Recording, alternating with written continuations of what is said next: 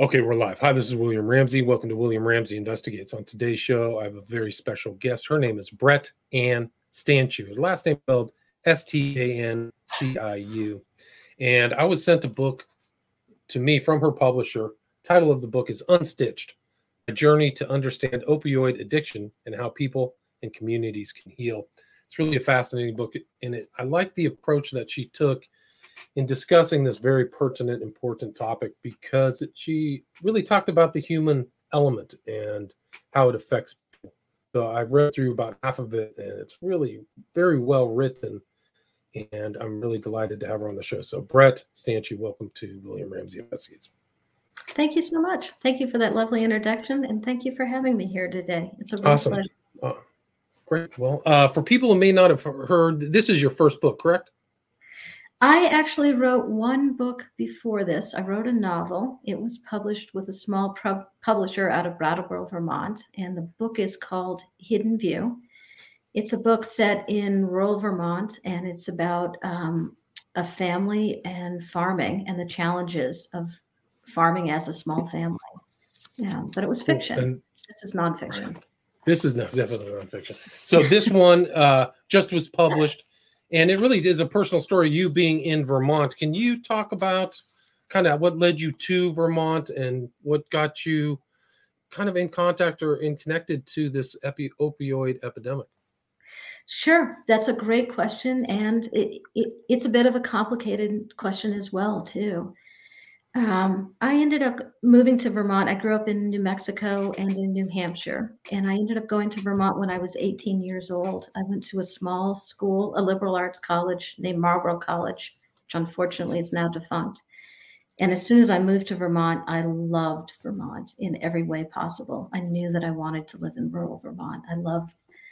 I loved the beauty of the landscape, and I loved living in little villages. It was something that inherently I knew was a place for me.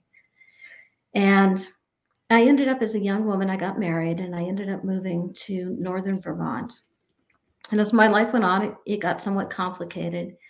I ended up having 2 children, and then I got divorced. And around that time, I published my first novel, as you mentioned. And then I became a librarian in a really small library. And for those of you who haven't been to these little tiny libraries in Vermont, it was just, and it still exists, it's a one-room library. And it's set in a little tiny village that just has a few hundred people in it. And I was the only person who was working there.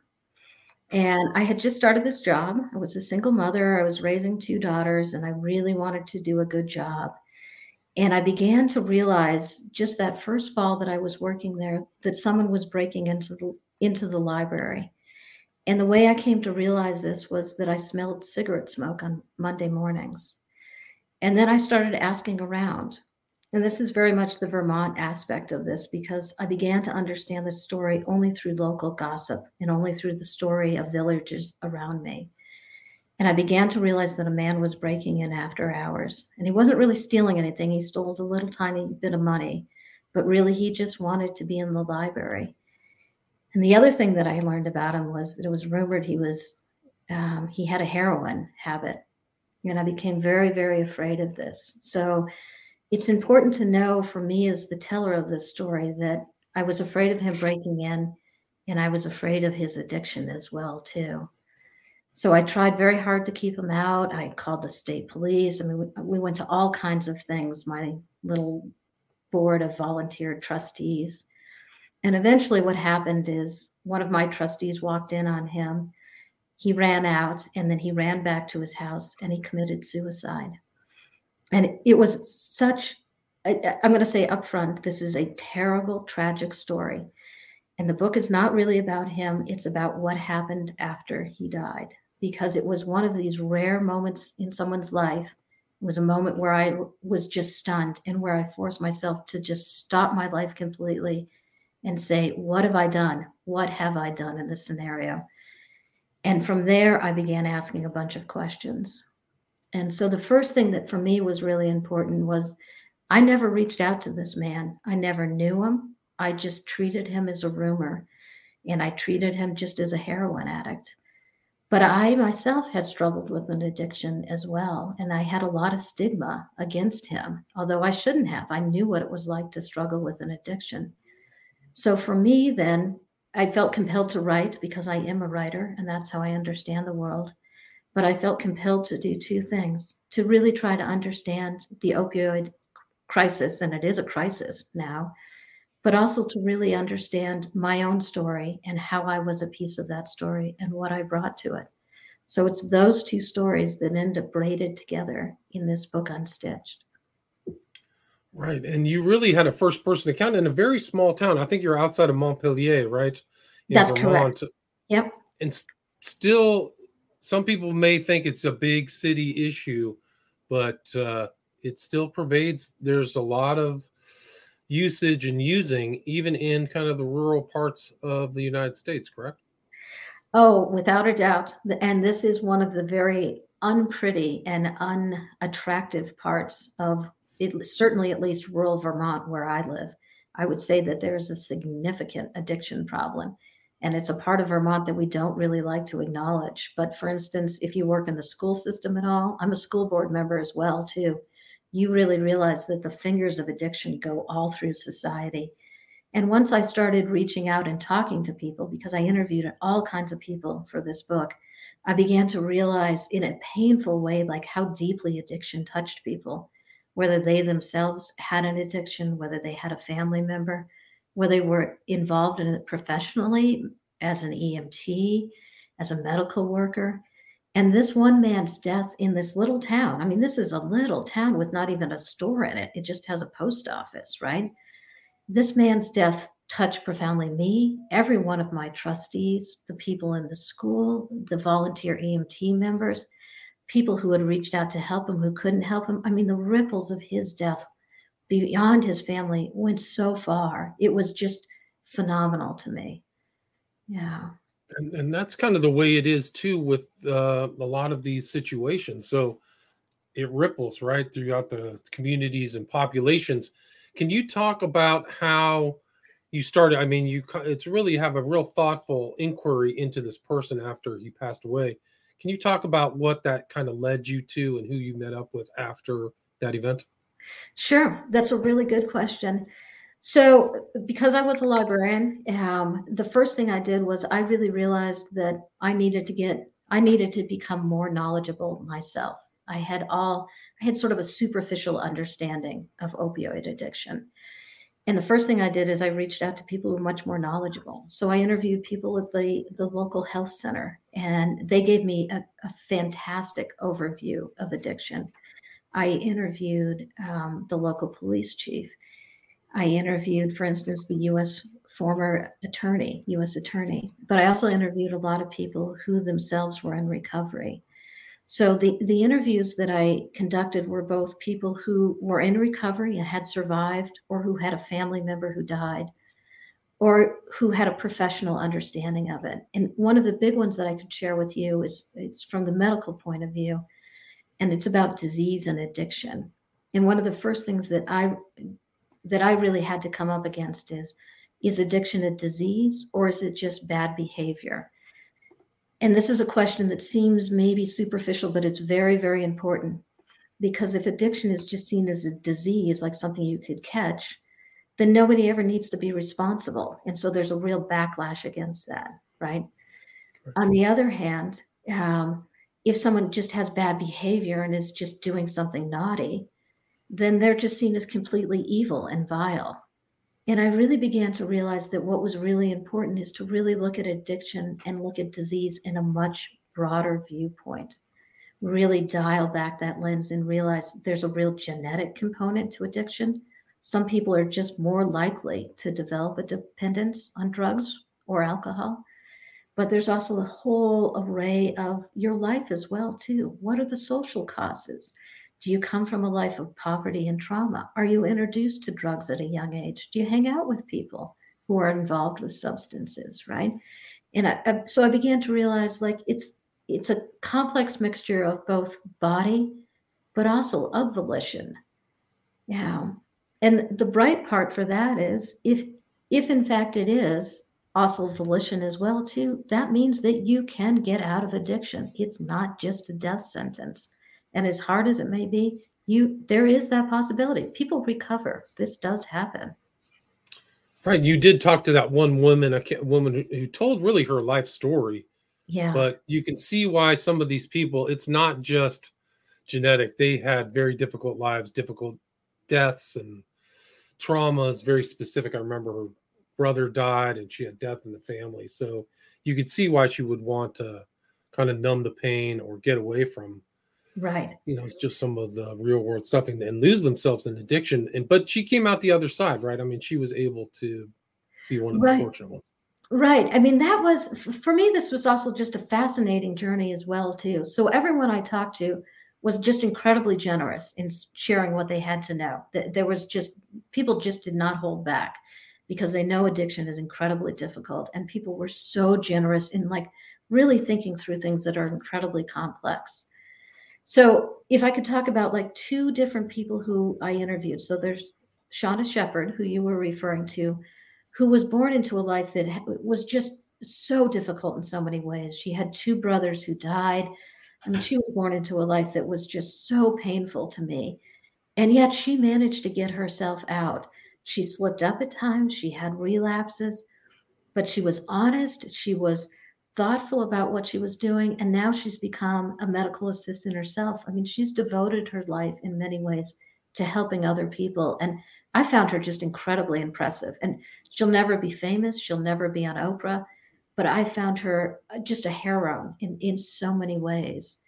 And so she fits into that sort of social um, background of poverty, of trauma. That is definitely, she's typical of that, although she's atypical of how wonderfully she's dealt with things. And then another interview I did was towards the end of the book, was from Sam McDowell, who was from a very upper middle class home and just kind of didn't have any trauma in his family, right? Had some addiction, but had kind of a normal life, wasn't a victim of racism, but he just kind of drifted into addiction and drifted into it. The people he hung out with used a lot of drugs and developed a terrible, terrible addiction. And that was one of the things that really struck me is if you get addicted to opioids, it's really, really hard to get off them. I mean, it is so difficult. And he even ended up dealing drugs. And at one point, I'm like, Sam, how did an upper middle class kid like you, with every advantage at your hands, end up running drugs down to New York City, back to rural Vermont? And he's like, I just drifted into it without even really thinking about it. So that's a different way that people end up in addiction. So there's never like just cookie cutters how people end up in their lives because we're very complex people. Right. And they have, I mean, they say like it's kissing Jesus, and there's really, you get dope sick. So Yeah. there's a lot of things to keep people in that kind of the rut of using opioids.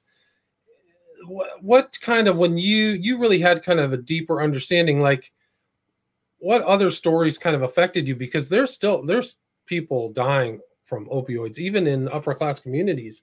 I mean, Yeah.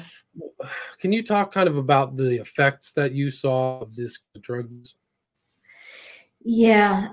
So on a number of levels, it's an interesting question. So, of course, like everyone else, people are not individuals. We like to think of ourselves as individuals, but we're tied up in the whole social landscape that we live in. So our actions inevitably affect other people. Um, so, for instance, if you develop an addiction in one way or another, you're going to profoundly affect your family. You're going to affect your friends. But there's all kinds of other layers that we see. Like, for instance, I'll just give an example in rural Vermont, a rise in crime, right? So, opioids, just by the nature of them, they're both legal and illegal. At a certain point, often for people, those lines are crossed in many ways, right? You end up with an addiction, you end up inevitably lying, you end up breaking the rules, bending things. And what goes along with that is a real rise in crime. And a rise in crime tends to destroy social structure in one way or another. Um, So it wasn't that long ago in rural Vermont, people really never locked their doors, right? But now there's a rise in petty theft. There's a rise That in happened to you, right? It happened to you specifically. It happened to me specifically. Yes. So my house was robbed several times. In fact, tires were stolen. It was something that made me really angry. There was nothing that really could be done about that. But that tends to rip your when you're robbed, it's a terrible feeling. It rips your trust in the society that you're in, without a doubt. Yeah. Right. That's So one way. there's right Yeah. crime, family breakup, all kinds of family problems are associated with opioid use, right? Yes, all kinds of family problems. Then there's all kinds of problems in the school system as well too, where it tends to wreak havoc. The school system inevitably, and I don't really talk about this in my book to a great extent, but inevitably the school system becomes sort of the social worker catch-all, because one way or another the school system has to deal with kids in need. Yeah. Right. So there's neglect, parental neglect of the kids who are, offspring. The consequences are very profound. Just for one opioid user. Just So I think the important thing to really, what I write about in my book a lot is I'm really trying to understand stigma and the stigma that we bring to addiction, whether it's a good thing or a bad thing. And that's a complicated thing. And in the end, about addiction, I think it's important to understand that when you're in the throes of an addiction, it's almost as though there's a veil around you where you lose all sense of rationality, you lose all sense of compassion. Inevitably, you end up in service to that addiction. And in this book, I share my own struggles with addiction and with alcohol and how I went down that path as well. And the reason initially I was very, very reluctant to write about my own struggles because that's very painful. It's a source of enormous shame for me. But I really wanted to put that in the book because I didn't want my book to be a finger pointing sort of book and say, if you're using opioids or if you have an addiction, you're a bad person. I wanted to share my struggle because at this point I'm clean and I intend to remain clean until I die. But I know that no one ever intends to develop an addiction. And I know that everyone who's in the throes of an addiction in one way or another wants to get out. The question is, how do we help people get out? And that was one of right. the questions that I ask in the book and pose. Right. And I mean, there's a lot of, you have to, I think one of the people who was in the book, you state she didn't want to get out. It took a certain point to come to that other side Oh where, my God. I'll just say up front, when you're in the addiction it's described as a beast. It should really be described as just the most awful, terrible beast imaginable. And I know people who have tried. I mean, one of the people I wrote about, he tried 20 times, 20 different rehabs to get out, right? I wrote about a family whose daughter died. They sent her to over 20 rehabs at an enormous cost to them. She didn't get out. It's very, very difficult to get out of addiction. And part of it is there's a real chemical component, a real body component, right? So when you talk about people getting dope sick, being unable to just physically withdraw, that's a real thing. There's a real physical component. The other thing is if you've had an addiction for a while and attempting to become sober, you have to completely rewrite your life, like totally rewrite your life, because your former life, everything triggers you to addiction. You're in that addiction. And so when I became sober, I had to change so many parts of my life. I left my marriage. I got a new job. There were stores that I never went to. I sold my house, moved to another place. And this happens routinely for people because you're starting a new life. It is that difficult. But on the other hand, you're starting a life that's like, it's brand new. It's a life that can be a creative and fulfilling life where you're no longer in bondage to an addiction. But we should never underestimate the complexity of that and really have sympathy for people who are struggling. it really is a form of bondage, right? I mean, they're really controlled. It's a stronghold you can't get out of. People want to leave, but it's also a lifestyle. Like you said, it's probably the same with any addiction. That is that they become in their own friends of circles, their own routines, the using routine. And Yeah. you just have to. Yeah. You know, there's a line, I forget what the movie is, and maybe you would know. There's a line in it that says, seemed like a good idea at the time, right? So, of course, addiction is really a demon that way. It is, it's euphoria when you first begin. It's very seductive, right? And for many, many people use drugs or alcohol in ways that are not, that did not develop full blown addictions, right? So many people drink a glass of wine or two glasses of wine, and for them, it's a lovely and wonderful experience, right? You know, and that may be part of a regular, normal life for many, many people, right? But for people who go down the path of addiction, there's that initial euphoria, that initial seduction where it seems like this is the most wonderful thing in the world, particularly if your life is painful. And everybody's life goes through painful periods. There's no question about that. And so it happens often very slowly, right? Where, and for me, it happened very slowly, where, you know, I started out as just a regular person. Alcohol was just part of our life.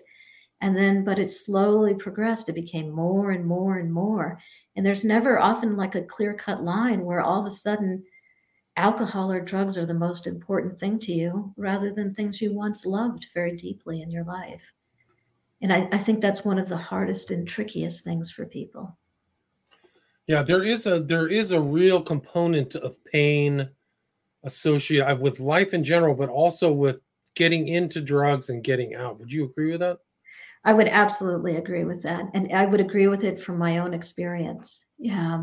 So when I hit the more challenging parts of my life, I leaned on alcohol because to me, it seemed like it wasn't even a conscious decision. It was just something that I felt I needed at that time. It was a way of sort of smoothing off the edges of my life, right?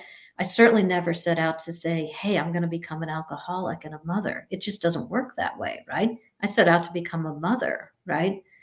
And so this is part of the demon of addiction where you're seduced this way, then you're wrapped in this sort of fog. And so the tipping point for people, you know, it's brought up as sort of rock bottom. Well, what is rock bottom, right? Where do you hit that point where all of a sudden it's like, hey, am I really going to make a change in my life or not? Right. And for every person, it's different, right? And some people may need that over and over and over again. I write about one man where he realized he was going to go to jail. For him, it was that tipping point. I met another woman and she's like, I was just lucky enough to slowly get better. Yeah. So it's different for It's everybody. different, right? What's that end point? I just had somebody close to my family who was in that routine all the way up and died of an overdose in his 50s. But he had been through the entire process from Yeah. his teens to that time, in and out of rehab, working for rehabs, Yeah. falling off the wagon, Yeah. and it consumed his whole life. And it's kind of a sad. The way he ended was very sad. So it Yeah. wasn't an opioid addiction; it was definitely a drug addiction, but he didn't get that one point where like I am completely done. I'm never going to go back to this again. And some people make it and some don't. Yeah. I've heard of stories of people coming out of treatment centers working on getting their next fix. So they Yeah. went because I live by Malibu where there's very expensive treatment Yeah. centers. Yeah. The stories are unbelievable. Like you're leaving something for $10,000 a week and you're going to go use in downtown LA. So it's Yeah. very powerful. This opioid draw is really powerful. And so that was this was also a very, it's, first of all, I'm sorry for the loss of your family. I'm sorry for anyone who was stuck in this Thank you. by any means. And it's ubiquitous. But that doesn't mean that for everyone who goes through it or who has a family member go through it, it doesn't diminish that pain in any way at all. Yeah. I think it's really important to note when I first started writing, I was like, I'm just going to write about opioids. But I really realized the problem is really addiction. And whether it's alcohol addiction or opioid addiction, these all work differently. Heroin is a much different addiction, maybe, than an alcohol addiction, but the problem really is addiction. And we should really have a lot of sympathy all the way around for that. And there's no end of terrible toxic substances here. Yeah. Right. But I think the opioid is something somewhat novel Yeah. because I don't know if it was prevalent. Maybe there were different variants back in the day when they called it heroin and sold it over the counter, Yeah. maybe at the turn of the century. But the Yeah. prevalence of and availability of opioids in the last 30 years is something much different, especially for when I was younger. I'm 53. Yeah. When I was a teen, that was very unusual to hear of or come across opioids. But today, it's really ever present all over the country. Yeah, same here. I would reiterate that. I'm actually exactly the same age. I mean, when I was a kid, like, marijuana was the big issue, right? And, kids, stealing booze from their parents' liquor cabinets, right? And that's been extremely well documented. The rise of the opioid crisis, who's behind it, how it was pushed, who's responsible for that, who's never going to pay the penalty for that. I mean, that's phenomenally well documented. Just the proliferation of pills in our society has done it's just wreaked havoc across our country. Yeah. I think there's very little debate that is it's just been a profound social situation. Yeah. Right. Really profound, very deep. And I think that the tone and your approach in your book is very, I really love the way you approach the problem as a human problem. You're looking at people and definitely trying to figure out, because it's really this problem, it's a matter of the human condition. It's Yeah. almost like a very profound spiritual or philosophical thing that leads people to in these difficult things that potentially lethal consequences. So it's Yeah. almost like a spiritual event when I was looking at it. Like, it's very, very profound. What did you find when you're looking in that could get to the other side? Like, you talk about the pain of drug use. How do people heal? How can they ever come out of this? It's so interesting to hear you say that, because the more I wrote this book and the deeper I went into trying to understand my own life with addiction, and the more I heard about other people's stories, the heart of I'm glad to hear you say there's a spiritual component, because there is. It's not at all like it's not a religious book by any means. But what I realized is, in many ways, addiction is really about human suffering. And that's what I found most just fascinating about the stories that I encountered in this book is, in one way or another, people were really forced to look not so much outside themselves, but in themselves. Why am I suffering? What really is the nature of human suffering? And that's incredibly complex, right? It's something that we really often don't really want to look at, but it goes through every single bit of addiction. It's just, addiction is just saturated in suffering. But the flip side of that is the other side of suffering is there's a light out of suffering. It's not, addiction can seem as though it's just blackness, as though it's just a void that you will never, ever get out of. But people do get out of it. And you hear people talk about, as I've experienced myself, the light that takes you out. And I don't mean necessarily, and it may be for some people where they have a religious experience.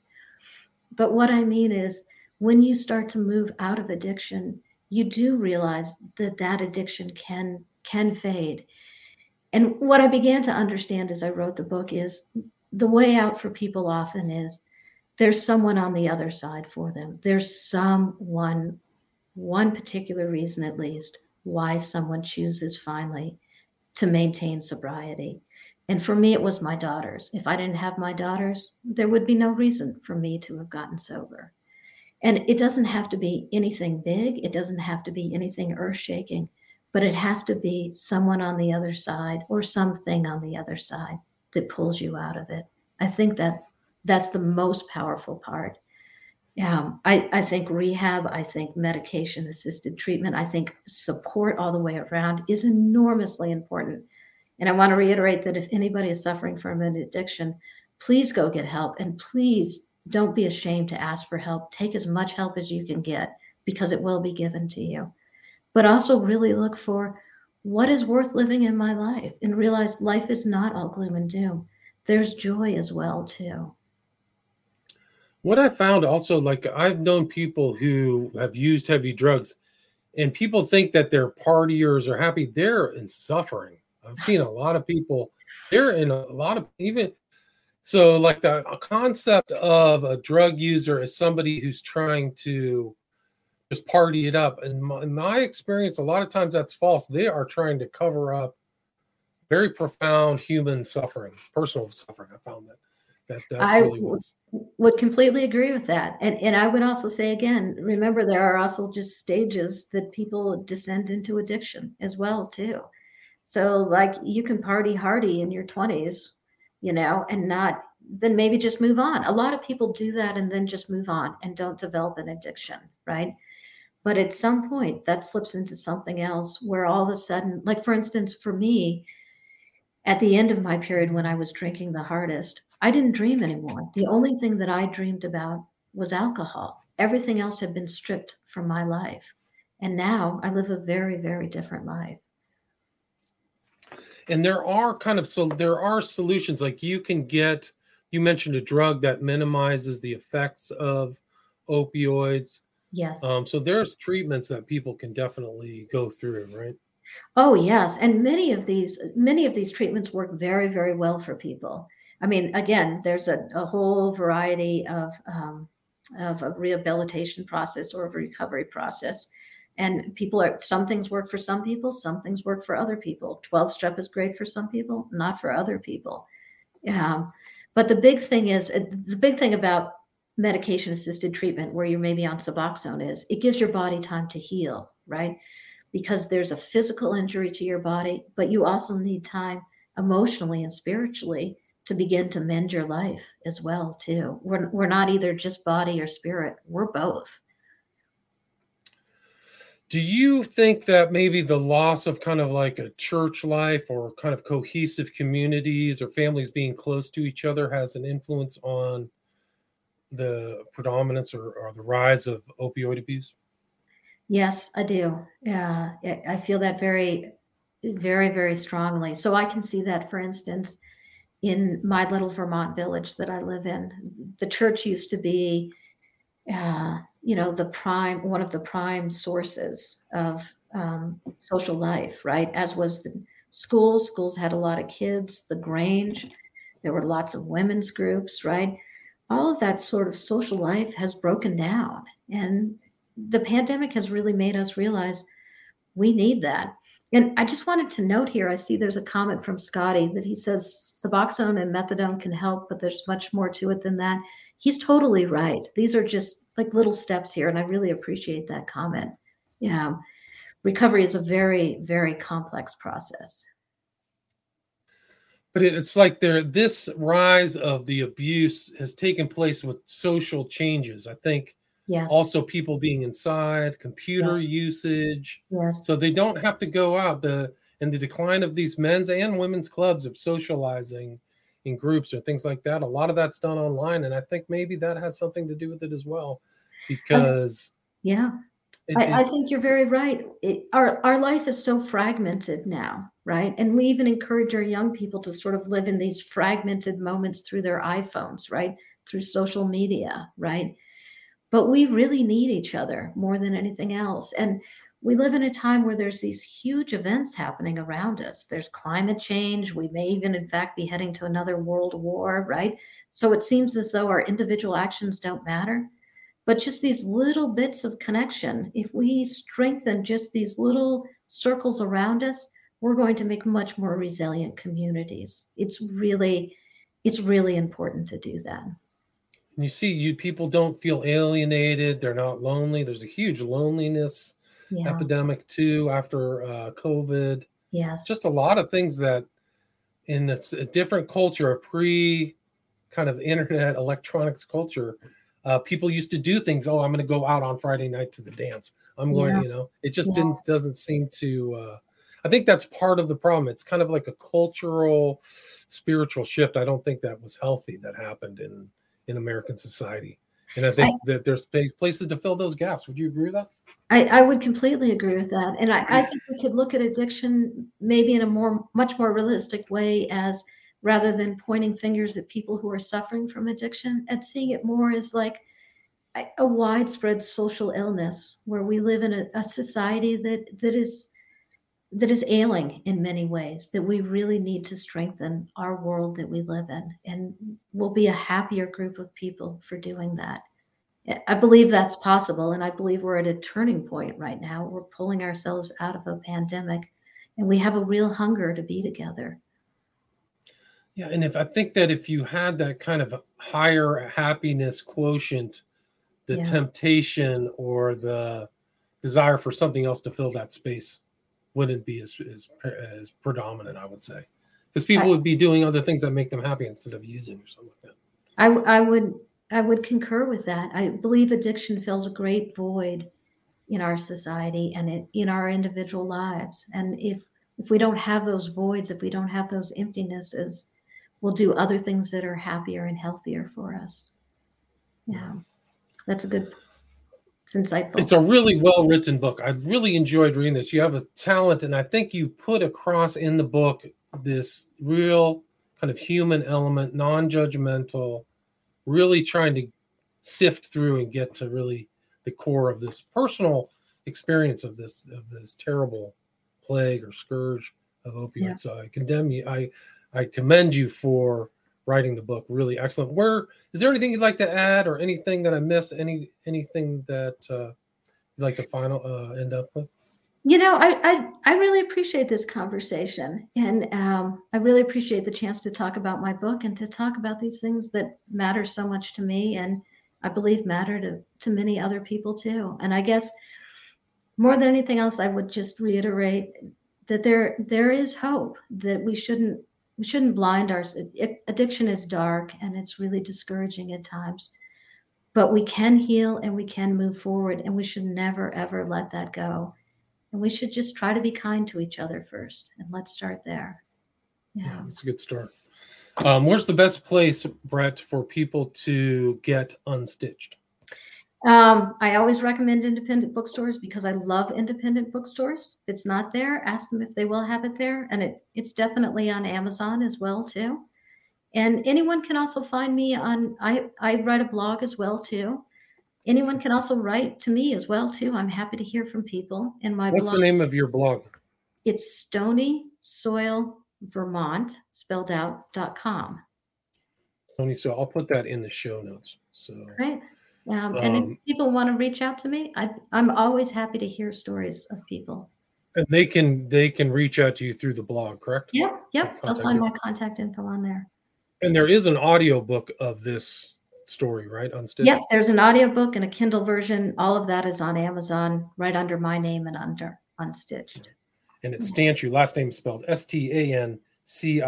Title of the book is Unstitched: My Journey to Understand Opioid Addiction and How People and Communities Can Heal. Thank you so much for your time, Brett. Thank you so much for having me. I really appreciate it. All right, take care. Stay there.